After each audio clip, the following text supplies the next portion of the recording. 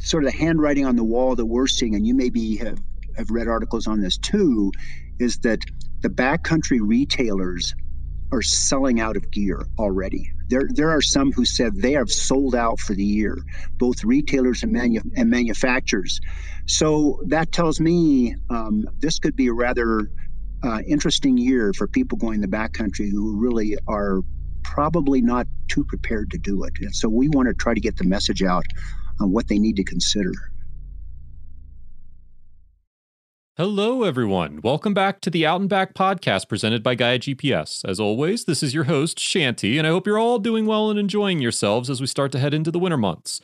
And as part of heading into the winter months, we're launching our winter series here at Out and Back, where for the next few months, we're going to be talking about winter topics with an extra emphasis on backcountry skiing and backcountry safety in the winter. So to kick off our winter series, Mary and I are going to be sitting down and talking with Charles Pittman, who's a mission coordinator for Summit County Search and Rescue in, fittingly, Summit County, Colorado.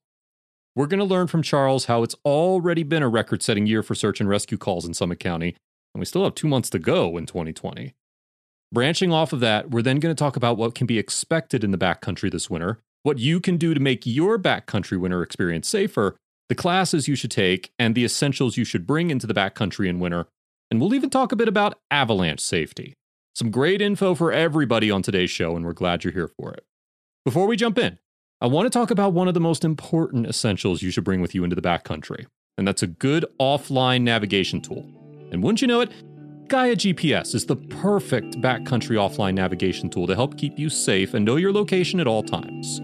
With a Gaia GPS Premium membership, you'll have access to hundreds of offline maps, including several that are perfect for winter backcountry trips.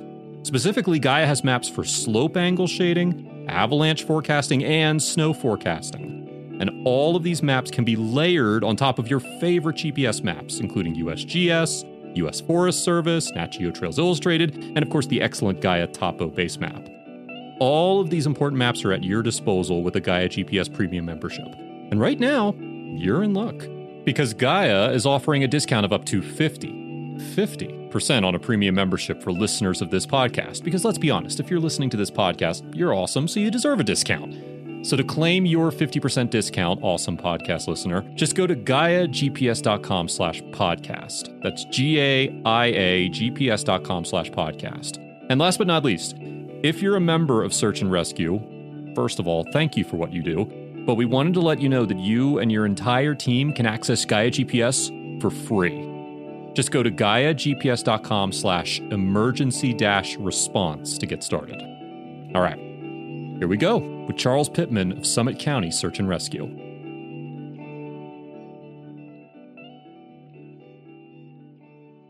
Joining us today, Charles Pittman, Mission Coordinator of Summit County Search and Rescue. Thanks for joining us today, Charles. You're very welcome. Happy to be here. So we want to start, I always like the history angle, me being personally a history fan. Let's start with the Summit County Search and Rescue background and history. What is the background history of Summit County Search and Rescue? Our team goes back to 1972 when it was formed and incorporated as a nonprofit in 1973. And the way Search and Rescue runs in Colorado is that we fall under, statutorily, we fall under the Sheriff's Department. And every county works a little differently. We are very fortunate in our county. We have a very close working relationship with our Sheriff's Department. And they let us pretty much do everything. Some counties are a little bit different. The sheriff takes a hand in it.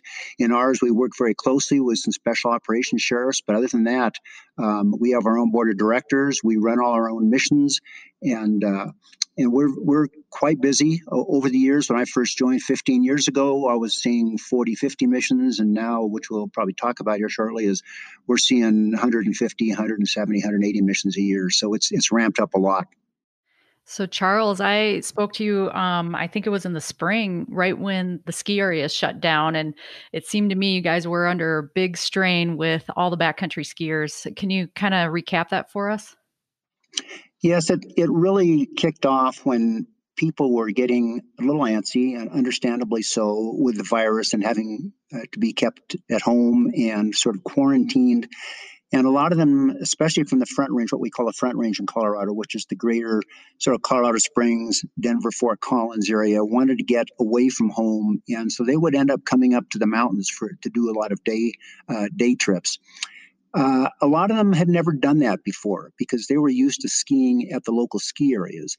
And the result was that the parking areas on some of the passes, like Loveland Pass and a lot of the trailheads, were just inundated with both skiers and boarders and traffic so bad that the local law enforcement was having to give tickets in tow. So everybody was coming to the backcountry. Most of them were ill-equipped, and that's what concerned us the most. And so what do you mean by ill-equipped? Like, what do you see out there? Well, as an example, I was on call as my 1 week rotation as mission coordinator at the time, and I sat in my car up at the top of Loveland Pass and put my avalanche beacon on my dashboard to see how many people that walked by had avalanche beacons. And I think I was up there for about 3 hours, and of the 100 or 200 people or more that walked by, one person had an Avi beacon. Nobody had pro poles, nobody had shovels. And you would talk to people and they say, well, I do ski this quite a bit. And so I know it, and I'm just going to stick over here, thinking that just because they've skied it before, that it's safe for them. And most of the rest of the people were I think they were unaware of what an avalanche beacon even was. I like this. You kind of had like an undercover avalanche beacon operation going on up there at the summit. Well, and we're talking about actually doing something like that, but more formal this coming year. We're working on a survey where we can actually go up to one or two of the heavy hitter places, Loveland Pass being one, and just taking a survey of where are you from, what kind of background do you have in backcountry skiing and boarding. What kind of equipment do you have? How long have you been doing this?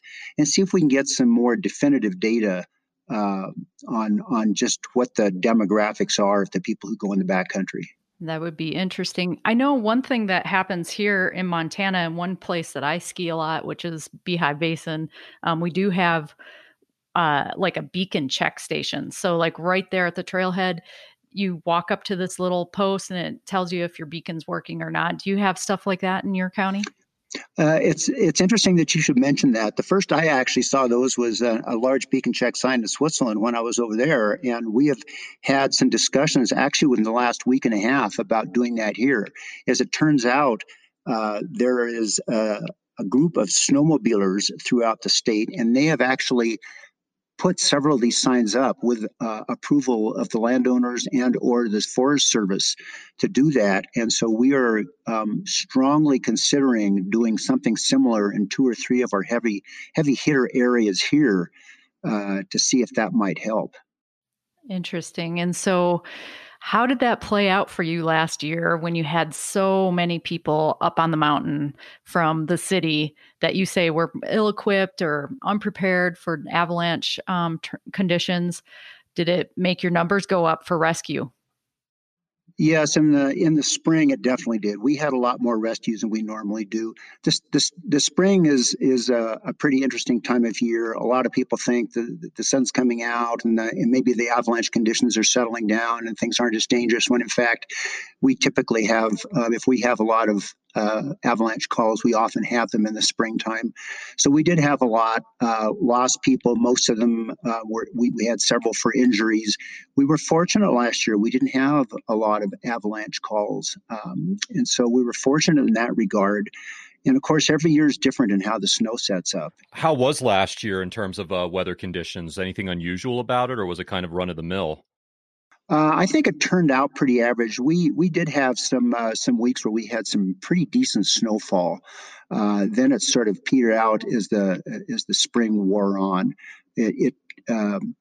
I think it was a frustration for a lot of people because the snow did kick up and they could not go to their ski areas because they were closed, and they still wanted to get out. And we anticipate the same thing happening this year. We don't know exactly what the effects of the virus are going to be on these ski areas and exactly how they're going to operate. I've heard different ideas from different ski areas on exactly how they're going to do this. Are they going to take reservations? Are they not? How are they going to cut the ticket sales? Are they going to cut the ticket sales? So I think what we're sort of the handwriting on the wall that we're seeing, and you maybe have have read articles on this too, is that the backcountry retailers are selling out of gear already. There are some who said they have sold out for the year, both retailers and manufacturers. So that tells me this could be a rather interesting year for people going the backcountry who really are probably not too prepared to do it. And so we want to try to get the message out on what they need to consider. What exactly were your calls total last year? Last year, we had right around 150 calls to dispatch. Now, that doesn't necessarily mean we put teams in the field in every one of those, although a lot of them we did. Some of those can be solved by a mission coordinator like myself, sitting at my laptop, trying to get somebody out of trouble. But we had about 150 calls, and for the 5 years previous to that, we were averaging roughly about 100 calls a year. So last year it ramped up to 150. This year we're pushing 170, 175, and we still have 2.5 months to go. So it's kicking up huge. Before the first big snowfall, even, really. Correct. And I looked at your social media, and it just seems like you had a flurry of calls even in the past week. I think there was a rescued mountain biker, a body recovery on a peak, and a lost hiker. Yes, and unfortunately, the way search and rescue works is you might average X number of calls per month, but that doesn't mean they're average. That doesn't mean that they're spread out throughout the month. So you might go a week or week and a half and get no calls, and you might have one day where you get 3 calls stacked back to back at the same time. And so that really stresses your team and stresses your ability. And not only does it stress your members, but it also stresses your ability to cover it with equipment. So, I don't know about Colorado, but up here in Montana, where I'm based, we've had, our first substantial snow. Big Sky has got a nice dusting of white on it. Everyone's getting ready to make turns. I'm starting to have dreams about skiing already. Everybody's ready to go. Does all this kind of hype got you worried about upcoming ski season? I don't know if worried is the right term. It might be. Certainly, my antennas are going up about how we need to prepare. We're starting to do our preparations as a team earlier. Of course, that's more difficult now. We don't do the types of trainings. We don't have the same types of meetings we had before because we have the COVID restrictions and considerations there that we take very, very seriously here. We do as a team and we do as a county. And so I am concerned about it in that when you mix the hype of sort of, as you say, the first snows and people are starting to get amped up. And then you mix that with these articles about how these companies are selling out of backcountry gear. I'm a bit concerned about what's going to happen this winter. In the past year, how has COVID been affecting your operations and your response time? Obviously it has affected our training, as I mentioned, but it does affect our missions. Whereas before we might do what we call an all call.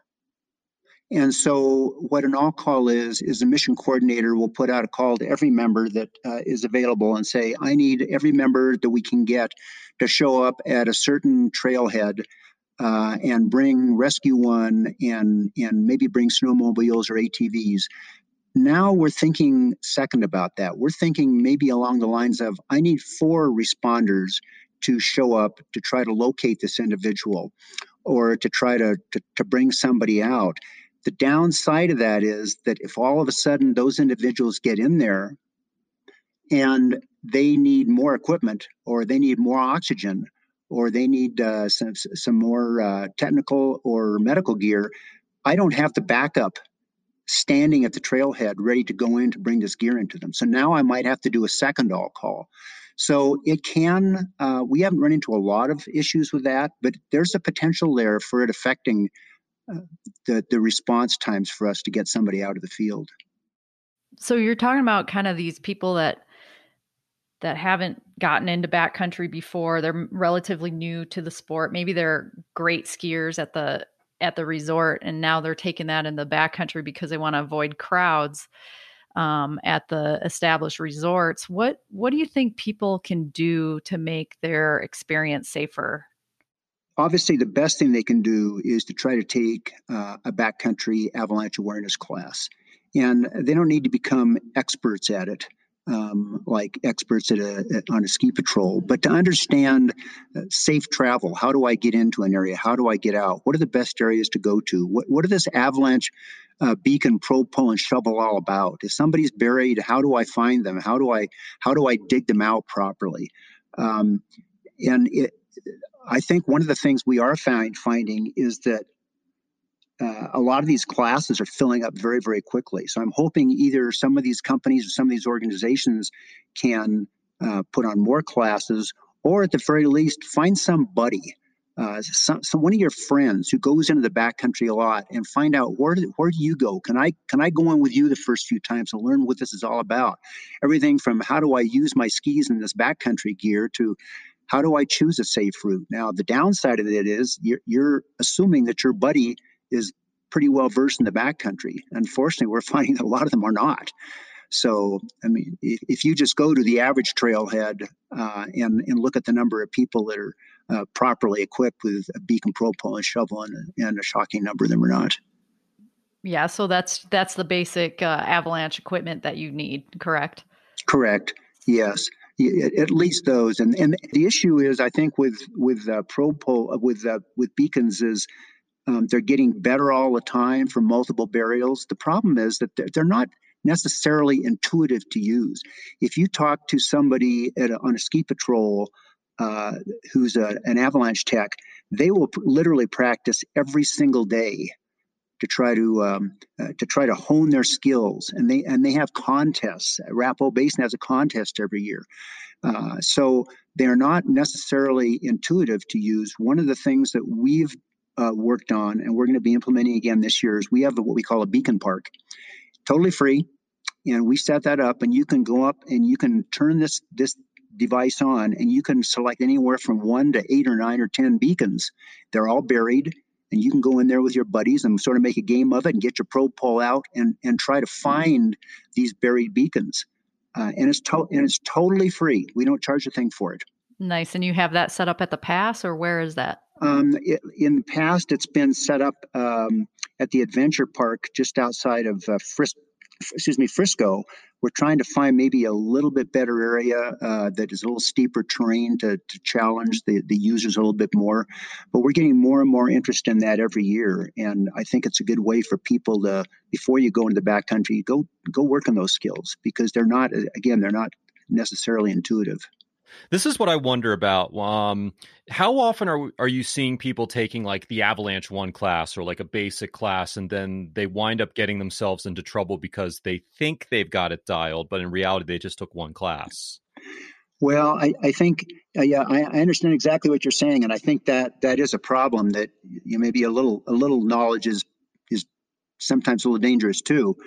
I think what we're hoping for is, well, one of the things I think I'm seeing is that more and more people are taking more of the classes. They're getting in heavier and deeper. They're finding more about snow structure and not just taking one class and saying I'm good. That there becomes sort of I think a camaraderie amongst these individuals who, well, I'm Levy 2, rather I'm AVI Level 2 certified, and people look up to you a little bit more, and so I think you're going to start seeing more and more of that. But as I said, those classes are not necessarily widely given, and so I think that's one of the issues too. I think any knowledge is good if you can just learn. I need to find a safe route in and out, and I need to learn how to use my gear. You're at least ahead of most of the people who are going back there. And so what kind of tips do you have to avoid avalanches for people who are just starting out? Well, as I said, the first thing is try to link up with somebody who you feel are pretty confident in the backcountry. The primary thing is, number one, I think a lot of states now that get a lot of snow in the mountains will have their avalanche information center. Here it's Colorado Avalanche Information Center. I'm sure Montana has one too, because I had a good friend of mine who started the avalanche program at Montana State so many decades ago. So tap into that. Get to learn where you can get that on your computer, get it on your phone, open that up every single day, and take a look at what are the avalanche conditions today? What's the weather like? What direction is the wind coming up? Where are the weak layers? How are they setting up? What's the sun angle? There's a lot of things to consider just on the basics because, for example, Colorado Avalanche Information Center will give you a really good idea, for example, Summit Vale zone, which is where I am. But the problem is that gives you a general idea of what the avalanche conditions are like. But everything is, all of this is localized. So if you go up to Red Mountain and I want to all of a sudden ski this particular line, you better be prepared to maybe dig your own snow pit, find out where the weak layers are. How's the wind been blowing? Where are the depositions of the snow? Am I going to trigger it from the side, from the center? So there's so much to know. And again, the beacon, probe, pole, and shovel, the three main things you need, and how to use them. And then if you're not sure, maybe stick into a little more mild slope, correct? Like under 30 degrees. Yeah, I wonder if there's like a magic number for the degree on a slope. Well, I think you're right. 30 degrees is a good one. If you stick to 20, 25, maybe 30 degrees, you're probably going to be in pretty decent shape. A lot of times we see individuals that are caught in avalanches where the avalanche forecast is really mild. I wouldn't say mild, but just moderate. And I think that's because when it gets really extreme, people pay attention. We're starting to see more and more where the avalanche predictions are shown on the news stations in Denver. And so the front rangers see that. Colorado Avalanche Information Center will pass that information, and the news stations will broadcast it. So I think it's more widely disseminated, so people feel a little bit more prepared as to what they're getting into. So are you saying like people are getting caught more in more moderate conditions because they're feeling more confident to go in there? Yes. I mean, certainly we see it on bad days too, but yes, we certainly see a lot of the avalanches I've dealt with are the days have not been considered extreme or even high avalanche conditions. They've been considered more moderate. But it's a good time to let your guard down. That kind of makes sense. You kind of get a little false sense of security. Mm-hmm. You get out there and maybe you think, oh, I'll go a little steeper this time because it says moderate, and then you just take some more risk, and there you have it, a recipe for disaster. So what is it like, Charles, when you actually get a call for an avalanche rescue? Is that a pretty grim experience? As a mission coordinator, that's certainly one that I dread more than all of them, especially if it comes out avalanche with confirmed burials, because there's a lot that has to go in. I mean, I'm going to talk to dispatch. I'm going to be talking to other mission coordinators, to our sheriff's department, to Flight for Life, because we have something called the Rapid Avalanche Deployment Team here, where every day Flight for Life shows up at the hangar at the hospital, and they will have some discussions with the 4 ski areas to find out what avalanche dogs are on duty and their handlers and what techs. And so if there's a call, they know exactly which area to drop into to pick up an Avi dog and a handler and a tech and get them as close as they can to the avalanche. But now, if the weather's bad or if the aircraft's not available for whatever reason, that's not something that we can control. So it may be one of those, you have to respond to the closest trailhead and get in there as quickly as you can. So you're talking about a response maybe 20 or 30 minutes later, you've got somebody on scene, or 2 or 3 hours later, you have somebody on scene. So it's challenging and nerve-wracking for a mission coordinator to deal with avalanches. And of course, with avalanches, time is of the essence, is it not? Literally every minute, its survival decreases. It is, and both. And of course, the factor is not only the time you're buried, but the depth. I mean, there's studies that show if you're buried to a certain depth. I think the deepest I've ever been involved with was a 5-meter burial, and it was 5 individuals who died in an avalanche up off Loveland Pass not too many years ago, and they were doing everything more or less correctly. They had a group of them. They did this a lot. They were very focused on safety. They all had their avalanche beacons and probe poles. They met the night before to talk about where the individual groups were going to go, how they were going to ski and board, how they were going to access the area. And they were up at a place called Sheep Creek And Sheep Creek is just above Loveland Basin ski area, just in the west side of Loveland Pass. And it's actually in the next county over, but because we were so close, we responded and we worked with Alpine Search and Rescue to run that one. And 5 people died. And they met the evening before in order to talk about how they were going to approach this. And they were walking up along the side. And as it turns out, that was what CIC said, that the Colorado Avalanche Information Center was where you were most likely to trigger avalanches. And so, you can do everything you think is right, and sometimes it's just not enough. It's just not an exact science, is it? It's not, no. I remember when I was on ski patrol a long time ago, we would always say all the avalanche experts are dead. So just kind of. Yeah, that's right. Yeah, I mean, these people have masters and PhDs in snow science and physics and things like that study this. And it's very, very complex. So looking back, like in that situation with the 5 people, what do you think they did wrong? I mean, what could have saved them? They were going up in a line one at a time. I think in retrospect, I never like to second guess people because I don't know what decisions they made and how they made them.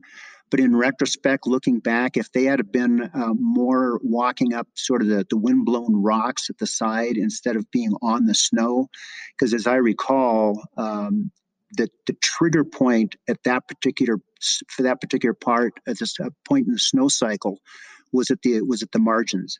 It wasn't walking up the center. The weak spot was at the margins, and that's where they were walking up.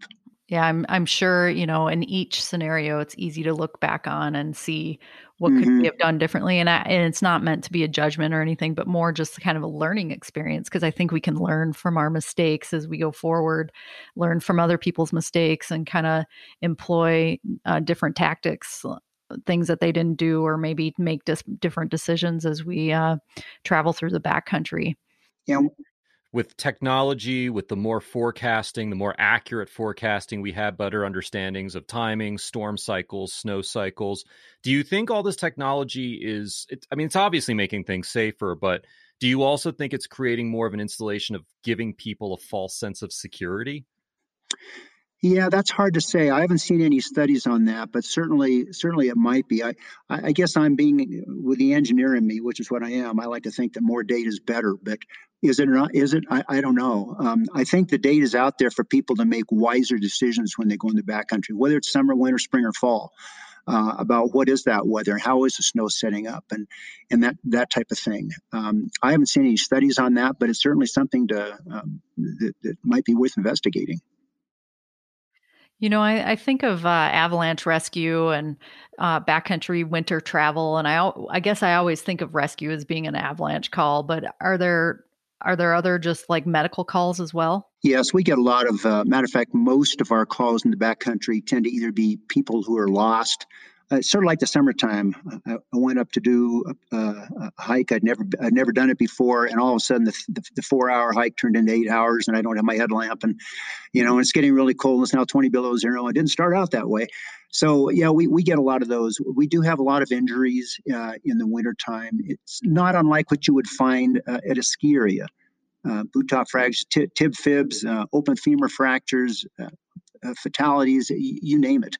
And a person falls and they take a tumbler, and did they have their helmet on, and did their head hit a rock?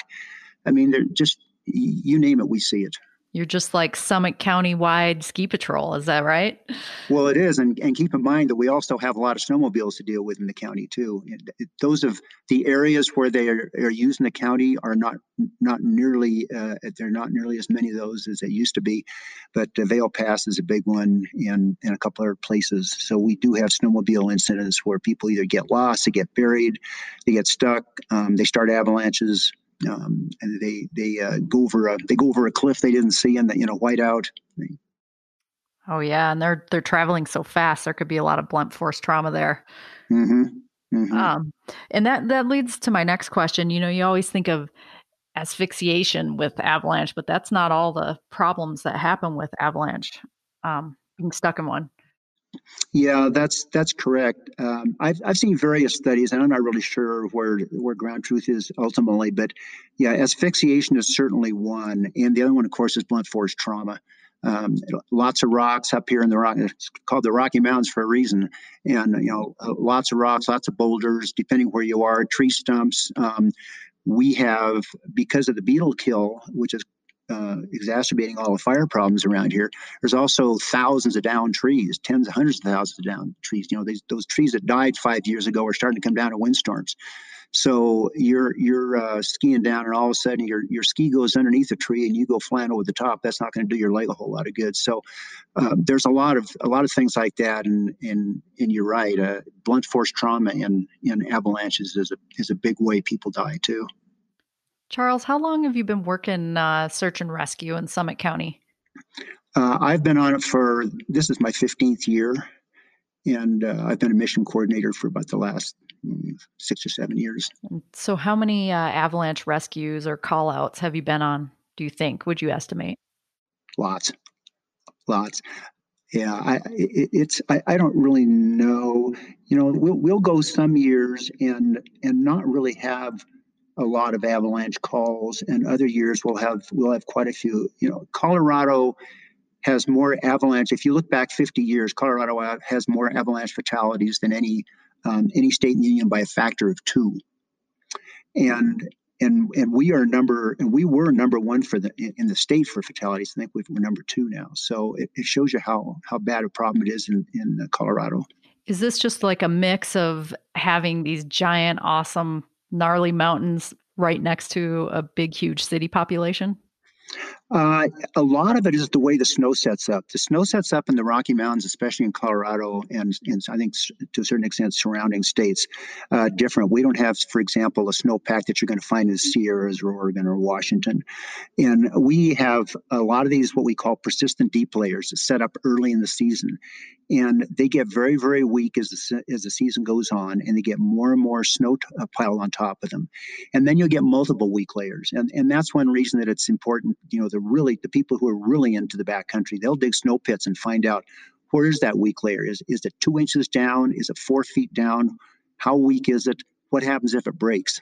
What's going to happen to me if that weak layer breaks? So we have a different snowpack than a lot of the country, and I think that's what causes it. Plus, as you say, because we are close to the Front Range, you get a lot more people. Yeah, I would just suspect you have a lot of people coming up to your mountains and trying to get skiing in. So, yeah, but that's a good point about the continental snowpack there in Colorado is a lot more dangerous than, say, in the Tahoe area, where it's a maritime snowpack and pretty stable and consistent. As far as, storm cycle goes, should people kind of stay away from the mountains during a storm cycle? Is that more dangerous to ski while it's snowing?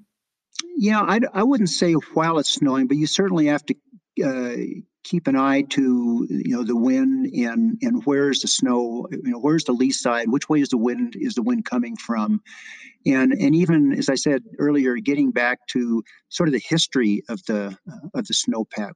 What's the wind been like for the last 3 or 4 weeks as the snow has been falling, and that's going to help you determine what might be a better, safer route to ski. Do you see this huge flux of people in like the 24 hours after a storm cycle? I think we do see a lot of people. I think it's not unlike an alpine ski area where people want to get the powder, and they have their favorite places to go, and they want to do that, and that's understandable.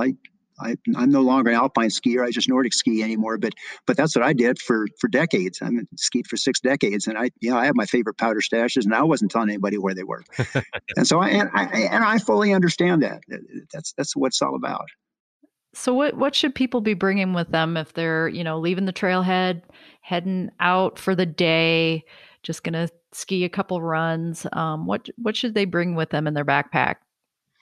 Well, I would say there are 2 or 3 things that we find if people have, regardless of the time of year, that would really help. One, obviously, is a flashlight. It's amazing how many people go out and say, well, I'm going to go out for a couple of 3 hours. And all of a sudden, a couple of 3 hours turns into 7 or 8, and the sun goes down, and they don't have a clue where they are. In the summer, they miss the trail because the trail gets thin. In the wintertime, maybe if it's snowing lightly, they can't find their tracks in. And so a flashlight would really help a lot. Number two, I would say to always take your cell phone and either turn it off or put it into airplane mode. When you're in the backcountry and your cell phone does not see a cell tower, it is eating through battery, and it's compounded when it's really cold. I mean, I had this laptop on the rescue, the recovery here a couple weeks ago, and it was about 7 o'clock in the morning, and it was in the upper 20s, and I had it because I was showing, we had a bunch of mutual aid teams in, and I was showing them the Google Earth map of where this guy was located and why it was so sketchy. He was about 500 feet down, and within about 25 minutes, my battery was dead, and it started out as 100%. So cold weather kills batteries. And you know what? Do you really want that phone call when you're in the backcountry? I can't tell you how many times as a mission coordinator, the first words out of the person's mouth who's on the phone is, I got to speak fast because I only have 5% of my battery left. And the third thing is get a good GPS app. Like Gaia GPS? Like Gaia. Exactly. Yeah. And I didn't say that specifically to plug you, but it is absolutely correct. People don't understand that a good GPS app can save them. I can't tell you how many missions, how many calls we get every year, that if somebody had something like Gaia GPS, that they could look at that and say, oh, gee, the trail is 150 yards this direction, and they wouldn't have to call us. That's amazing. So they're as long as you remember to download the tiles beforehand for your area, and put your phone in airplane mode, and so the battery will last for a long time. And that it's amazing how many times that would save a call to search and rescue. And if they do have a call, like say a broken leg or something like that, they can tell you exactly where they are. Yeah, if you have coordinates, you're golden to us. You really are. You're golden to us. Yeah. And what I wonder, if you're using like a GPS app like Gaia on your phone, but at the same time you're worried about conserving phone batteries, are there like tips or any products that you could use to help keep your phone more insulated and warm when you're in the backcountry? Yes, I would say a couple of things. Number one is, for not a lot of money, you can buy these small little portable batteries, like half the size of a pack of cigarettes. And they will charge your phone once or twice. They'll probably even charge, I think they'll even charge a tablet. So that's a good way as a backup. I always have one of those with me. The other thing is to just keep it warm. We had a guy who was lost up on Quandary, which is a 14,000 foot plus peak, and we were pretty sure he was deceased. We couldn't find him that night. Temperatures were sub-zero. He was from Texas, never been up here before, wasn't particularly outfitted. But this guy made a ton of really good decisions. And one of them was when he woke up he managed to get some bios down. He actually got on the snow, insulated himself, slept the night for part of it, got up the next morning and realized his phone was totally dead. So he said, my battery's dead. He takes his battery out and puts it under his armpit, and he leaves it there for about 20 or 30 minutes, and he puts it back in his phone. He's got about 40% charge. So keep that phone warm, and your battery's warm, and that's really the key, because when you need us, you want to be able to get a hold of us. And also texting. Texting takes a lot less power than talking on the phone. So if you call 911 and the mission coordinator calls you, and your battery is really getting low, see if you can do everything via text, because that takes a lot less power than a phone call. Are you seeing a uptick in calls as people are getting these satellite communicators like the Zoleo or Spot device? Yeah, we are. We've had several of those just this season. A couple of hunters. Those can be excellent. I've been involved in a lot of calls with both primarily the Spot and the Garmin InReach, and there's a couple others out there. Those are usually very accurate with their coordinates, and the newer ones, of course, allow you to send a text which tells us what your problem is. Are you sick? Are you lost? Do you have an open femur fracture? Did you fall and hit your head and you're disoriented? So we know going in what we're dealing with. Do we need to send flights to find you, Flight for Life, or can we send just a ground team in? So yeah, those are excellent devices. like, for example, I have a Garmin InReach Mini, and I've always been curious about, like, okay, if you need the bailout, what happens exactly when you press the SOS button, and how does it connect with search and rescue?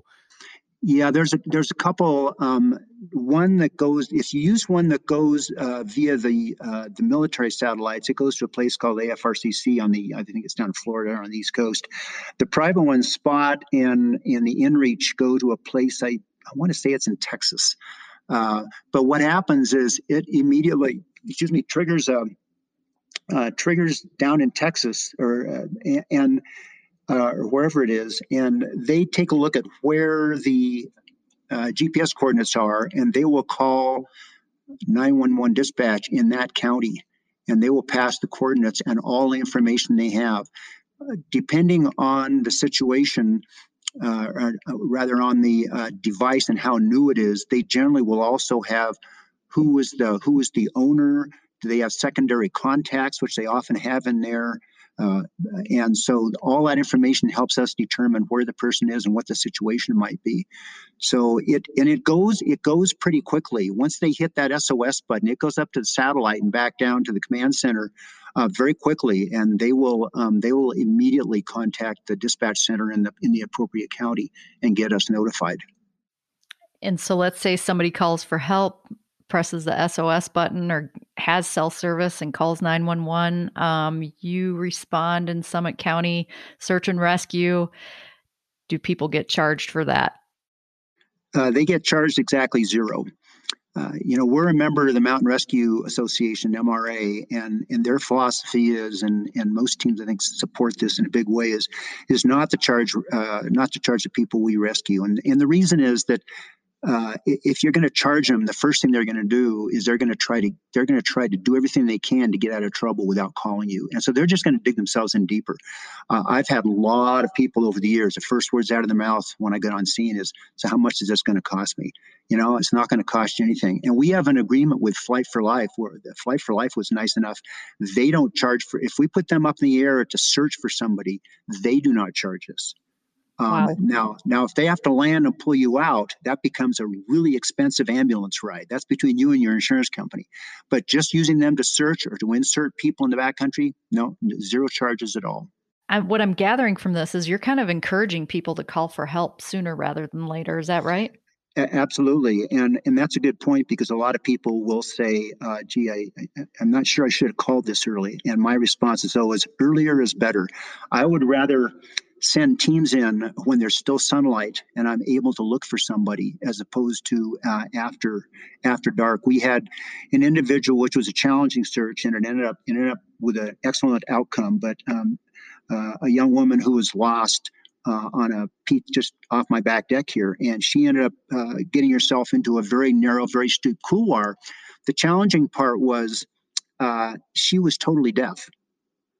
And so now the teams going into the field, it did them no good to use verbal attraction because she couldn't hear them.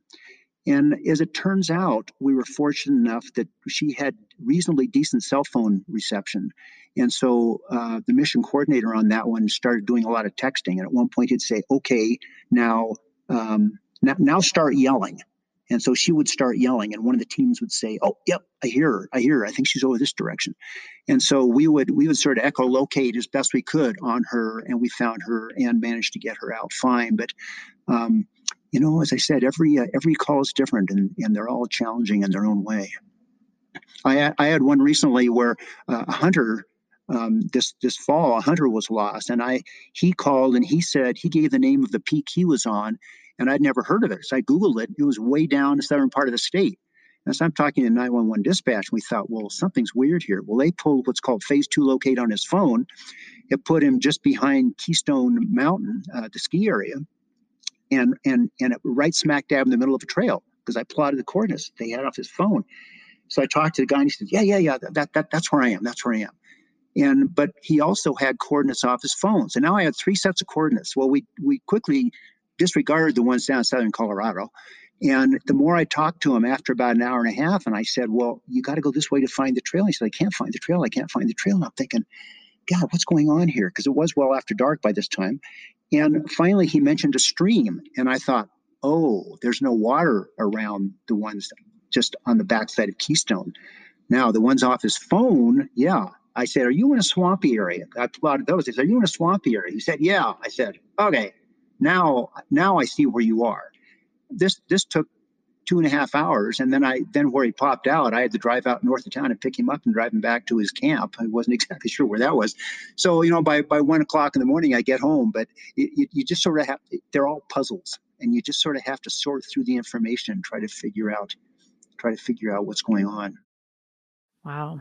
So getting back to this season, Charles, what are you doing are you doing some outreach or anything like that to kind of head off the troubles that might be coming down the pike here?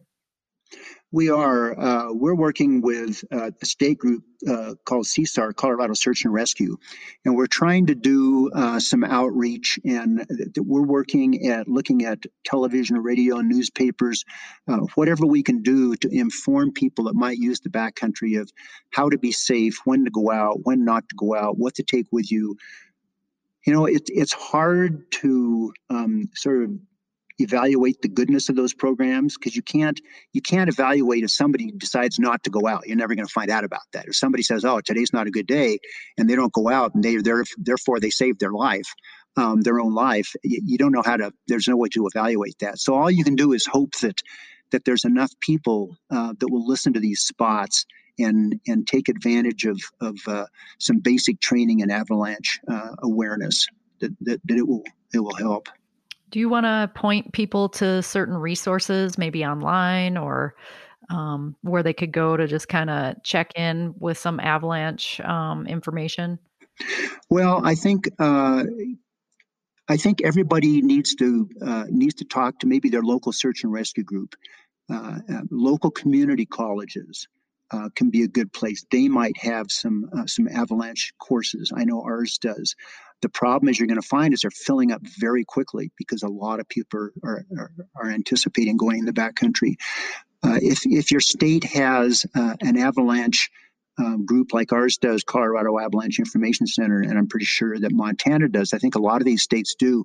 Talk to them, see if they might have some idea of where you can go. Talk to the upper end sporting shops, the ones that specialize in backcountry gear, that really focus on the serious backcountry traveler. Some of those shops will run, maybe running some quick classes, like a weekend or either a Saturday or Sunday or both classes. And I think there are some good resources online. It's just sort of going through and finding out the ones that best suit you. And maybe, do you have any advice? Maybe people should dial it back a little bit in the backcountry. Don't ski like you're at the resort. Yeah. Yes, absolutely.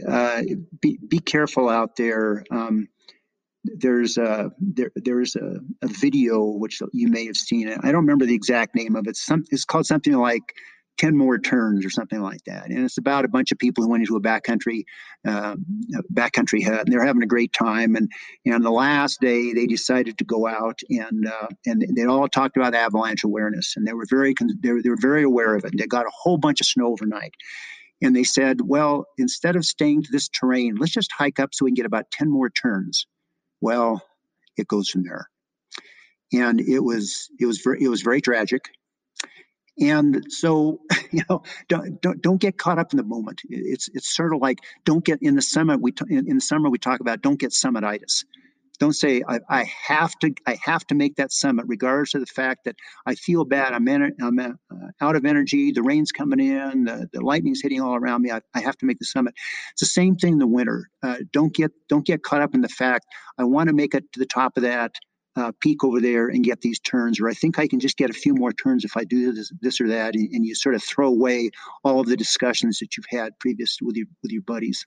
So that's kind of like summit fever, right? That's the human factor, I guess I would say. And the Lorelei, the swan song of the summit calling you to the top. Yes, exactly. But it's a true thing. There's something to be said about the human factor and just kind of overcommitment to your plan. So are you saying people should be flexible? I think they should be very flexible. Keep an eye on the weather. Take a look at the snow conditions. You know what? If you're hiking in and you see some chute that's run within the last day or two, there's a message there. I was up at an avalanche where fortunately nobody was caught, a large avalanche up on Loveland Pass.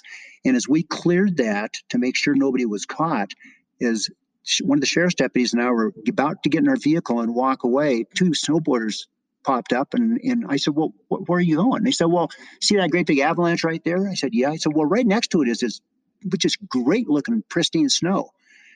And the sheriff's deputy and I look at each other and say, are you kidding me? I mean, they didn't have the wherewithal to look at the bigger picture, what just went on around them. I mean, Okay. Huge avalanche. Now, did these two snowboarders, did they have a beacon shovel probe? No. That Well, would be no. Oh man. so this right here is exactly what you're talking about, what you're worried about, that particular scenario. Exactly.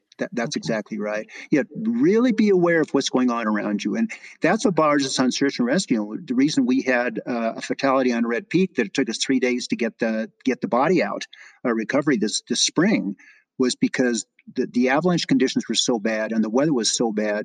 It took us an extra 2 days after we located the person to be able to get teams in there to get him out. So it's something that concerns us, and don't put yourself in jeopardy, and don't put rescuers in jeopardy. I think a great way to wrap this up would be: is there one story? Is there one rescue that sticks out in your mind? I think the one that was the most traumatic was the one where the 5 people died on Sheep Creek. The one that is the worst was the one where a young lad died on a snowmobile. He was on a snowmobile. Probably it was a rental. Probably shouldn't have been on it. He was too young, did not have the appropriate attire, and hit a tree. So it's the kids like that their parents are making the decisions for them. And there's a lot of kids that are going to be going out in the backcountry. So parents need to be aware of, make good decisions for your family, not just yourself, but your family too. You know, we have so many rescues here. It's really hard to pick out one but there are a lot of them. But unfortunately, the ones that stick out in your memory the most tend to be ones that are tragic. But we've had a couple in the last year in a place called 10 Mile Traverse between Frisco and Breckenridge, which is way high up, very rotten rock. And we had one recently where just this summer where a woman fell, and if she had fallen another 5 or 6 feet, she would have definitely died. But she managed to not fall that extra 5 or 6 feet, and we got up there. We had a long line, a hoist operation from a National Guard Black Hawk. We had Flight for Life involved, trying to balance all those assets to get this woman out of there. She survived. She was in the hospital for a while. She survived. And oh, by the way, at the same time, we were doing a major search 15 miles away for a lost soldier who was off one of the army bases and was lost. Both those are going on at the same time, so it definitely stressed our team. But yeah, she was fine. But balancing Flight for Life and a Black Hawk helicopter as a mission coordinator is an exciting, challenging time. Wow. It's amazing to hear this. I mean, I guess the big thing to say is obviously a huge thanks to you and Search and Rescue for everything you do. Well, everybody does it for a different reason. I'm retired. I like to give back. I was raised in Colorado before I moved away to California for my career, and then came back. And I like giving back to the community. If you find somebody who's lost in the mountains and they think they're going to die out there, they may be 50 feet off the trail, but if you can't find the trail, you can't find the trail. And I've found people that are just tears flowing down their face. They think they're going to die, and you find them, and they're fine. And it's a cool feeling. It's nice to find people like that. Yeah, absolutely. And you get to experience that so many times over the years. It's got to be an amazing feeling. It's a reward of the job, the perk. Yes, it is. The good stories, right? Yeah, endings. We're not doing it for the pay. Yeah, all volunteer staff, right? 100% volunteer. Even the board members are same people you're going to find going in the field. So, yep. Wow. Well, thank you for donating your time. That's making the backcountry safer for sure. Yep. And thank you for all the information that you've given us, Charles. We really appreciate it. And we wish you the best of luck this year, and to everybody who's going out there into the backcountry. Yes. Well, thank you very much. Stay safe out there. We will. Thank you.